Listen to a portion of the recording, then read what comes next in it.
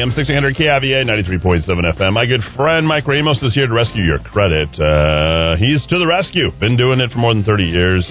He's a friend of the station, and he's going to be your friend. 899-1448. That's 899-1448. We're going to rescue that credit this morning with none other than Mike Ramos, creditrescuenow.com. Mike Ramos, good morning.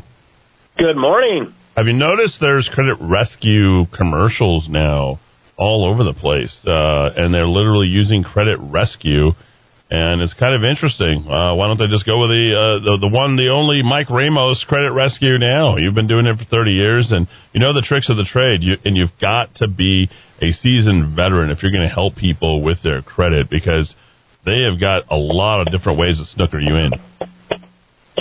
Yeah, you got to be very careful these days. You'll get a lot of them that want to charge you a monthly fee, and then you end up becoming a savings account. And I think this is no kidding. I got a client from the AG's office that they filed a complaint against them, and they got him some help through our office. 7 years, he paid $8,000 to this company over 7 years, and his credit scores were in the 400s when I got him. I couldn't even believe it. Oh, man. So, I mean, folks, if you're going to hire somebody, I'll tell you this.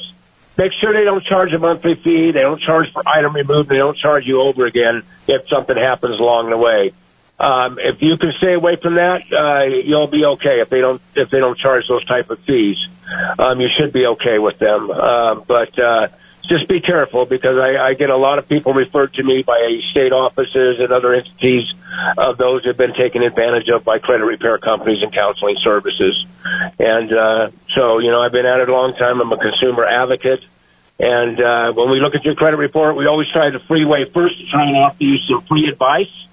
And if we need to get involved, there's a nominal fee to help you. But today we want to talk about how credit and the credit reporting agencies are destroying our young folks. Unfortunately, I asked this question: why are we not teaching our high school kids at senior level economics credit? Okay, I know how to budget, I have a checkbook, but that's not going to get it. We need to know how do you use a credit card, or should I even get one? Or how should I get it? Should I get a secured one? That way, in case I lose my job as a young person, the savings account will pay that off so I don't destroy my credit. It's just gotten way out of hand. And I see so many young people that graduate from college with massive credit card debt. I was dealing with someone recently that was a sophomore in college, and they had credit cards as high as $25,000 limits. I mean, how can you give people that young $25,000 limits on credit cards? And they just shove them down their throats like crazy. The problem is you have so many people. There are some out there that I can restrain myself. I can say no to these credit cards. I can say no to this. But there's a lot of people that can't. And so, you'll look how many credit card companies are. Everyone's sending you a free credit card offer. Get a credit card from us, and then you end up, I see people with 15, 20 credit cards. It's crazy. And eventually that's going to drown you. Eventually you're going to reach for that card in different situations. And then you're going to say, and everybody says the same thing, and I know you're all thinking, hey, I'll just pay this when I get paid. I'll just charge it now and pay it later. But when later comes around, something else is going to pop up and you can't pay it. And it gets to the point where then things build up. And they're always willing to give you limit increases. Hey, we just gave you another $5,000 limit increase on your credit card. And, you do have the right to refuse that if you like. But the thing is, they only allow you to use 30% of your credit limit. Otherwise, you're going to start dropping your credit score profusely. So sometimes it's okay to take that. But if you're very good about keeping that below 30%, I wouldn't ask for a credit limit increase if you can avoid it. All you need, folks, 2 credit cards. That's it. 2 credit cards. The perfect formula for a perfect score is 2 revolving, 1 installment. But most people have 2 revolving, 2 installment. That's your car, your house, and 2 credit cards. That's perfect. You can get into the 700s and 800s with that, with just 2 credit cards. And more's not necessarily better, because you don't need, the more credit cards you get, you can end up having a code against you of having too many credit cards, too much revolving, too much installment. So you want to kind of stay away from that. But this is something you could all do for your kids. This is what I highly recommend, so they don't end up getting into trouble. Put them on. I mean, you could do this when they're 16, 17 years old. When it comes time to hit 18, they're going to have already established credit. You could add them as an authorized user to your credit cards that you have. One or two of them's fine. And then, of course, when their credit card comes in, I highly recommend you shred that thing so they don't have their hands on it. That's going to adopt onto their credit report as having that credit card as long as you've had in good standing. So they don't have a responsibility to come up with money every month to pay on something, and it's raising their credit scores, and you're helping your children tremendously by doing this, because you do not want to end up in a situation where you're co-signing for them. Don't ever co-sign for your kids. And if you're already in that situation, make sure the bill comes to you and they pay you each month and you make the payment, because they do not tell the co-signer for 60 days that it's late. And by that time, the ship is sunk. It's too late. And you've already been hit for 2 lates at 65 points a pop. And so you're better off to help them establish credit before they hit 18 by adding them to a couple of your credit cards. Now, they're going to need an installment loan when that comes time. So once they become contractual age, just have them get a little $500 secured loan. They'll put $500 in a savings account, and they'll loan $500 against their own money. So then they'll make payments on that each month, and that'll give them the installment portion they need for their credit report. Now, if something happens to where they can't make that payment, they can cash it out, have it paid off, and not end up with the savings account will pay it off and not end up in a bad situation or a charge-off or something to destroy their credit. So that pretty much protects your children until they get set in their ways, until they graduate, and they know what they're going to do in life, and they have a more stable staple of income coming in to acquire their own credit card and that.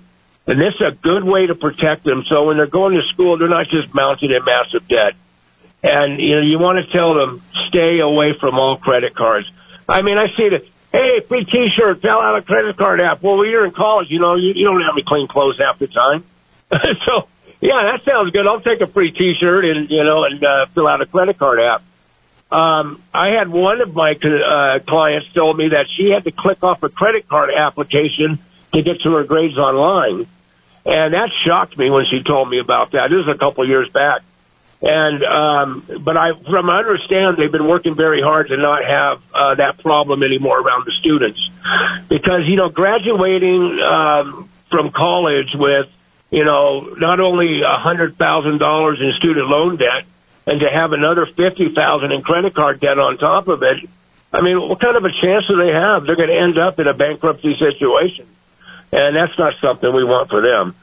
So this is a good idea to help your kids out with in that area. And then by the time they turn 18, they'll probably have 700 credit scores and have a good jump on life. And you won't have to co-sign because they'll be able to get what they need on their own. And if any of you out there, want to get a credit manual for your kids to have them read and learn from it until we can open our classes again, hopefully phase 2 will happen sometime. Call my office and have one of the girls mail you one of our credit manuals.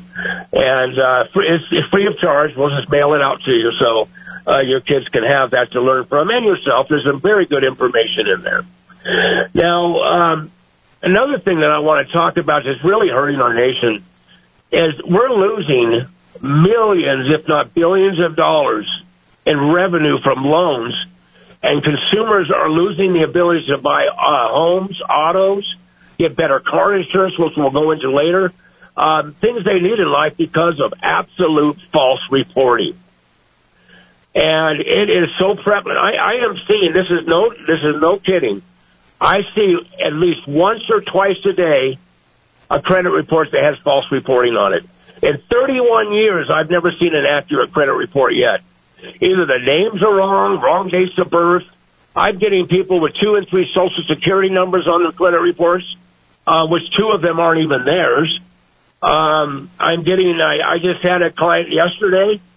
She's being reported deceased, and she's very much alive. I talked to her on the phone. And when you're deceased, your Social Security number is completely dead. It's zeros. And bringing somebody back to life on paper is not a fun task. It's pretty tough. And so if any of you out there have that problem, or you're being reported deceased, let me know and I'll help you with it. But what happens is, they're typing along, they hit the X button. The X on your keyboard is the code for deceased. Now, a lot of times, say you get on as an authorized user with your grandparents and one of them passed away, a good chance you're going to show up as deceased because you're on that credit card. And they may report you deceased as well. I see that a lot as, that same thing happened to quite a few people. So if that ever happens, just give us a yell, let us know, and we'll help you with it. But identifying false reporting, matter of fact, if you go to my website at creditrescuenow.com, that's creditrescuenow.com, I have videos on false reporting and actual examples of what it looks like. Being reported currently delinquent on paid accounts, or 60 points off your score right there. I'm seeing companies that have taken second profit and loss hits to buffer their taxes have showed up on their credit reports. And if you look on that video, it does show account was paid off in 2003, and in 2008 it took a profit and loss. So it said profit paid 2003, profit and loss 2008. 5 years later, that's a 45-point hit.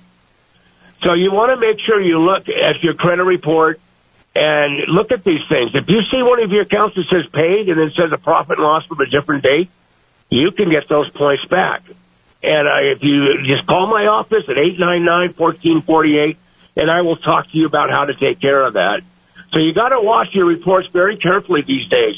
If you look at accounts that says paid, zero balance, zero past due, look at the payment status at the bottom. If it's showing currently 30, 60, 90, or 120 days late, you're being currently reported late on a paid account. And that's a 60-point hit on your score.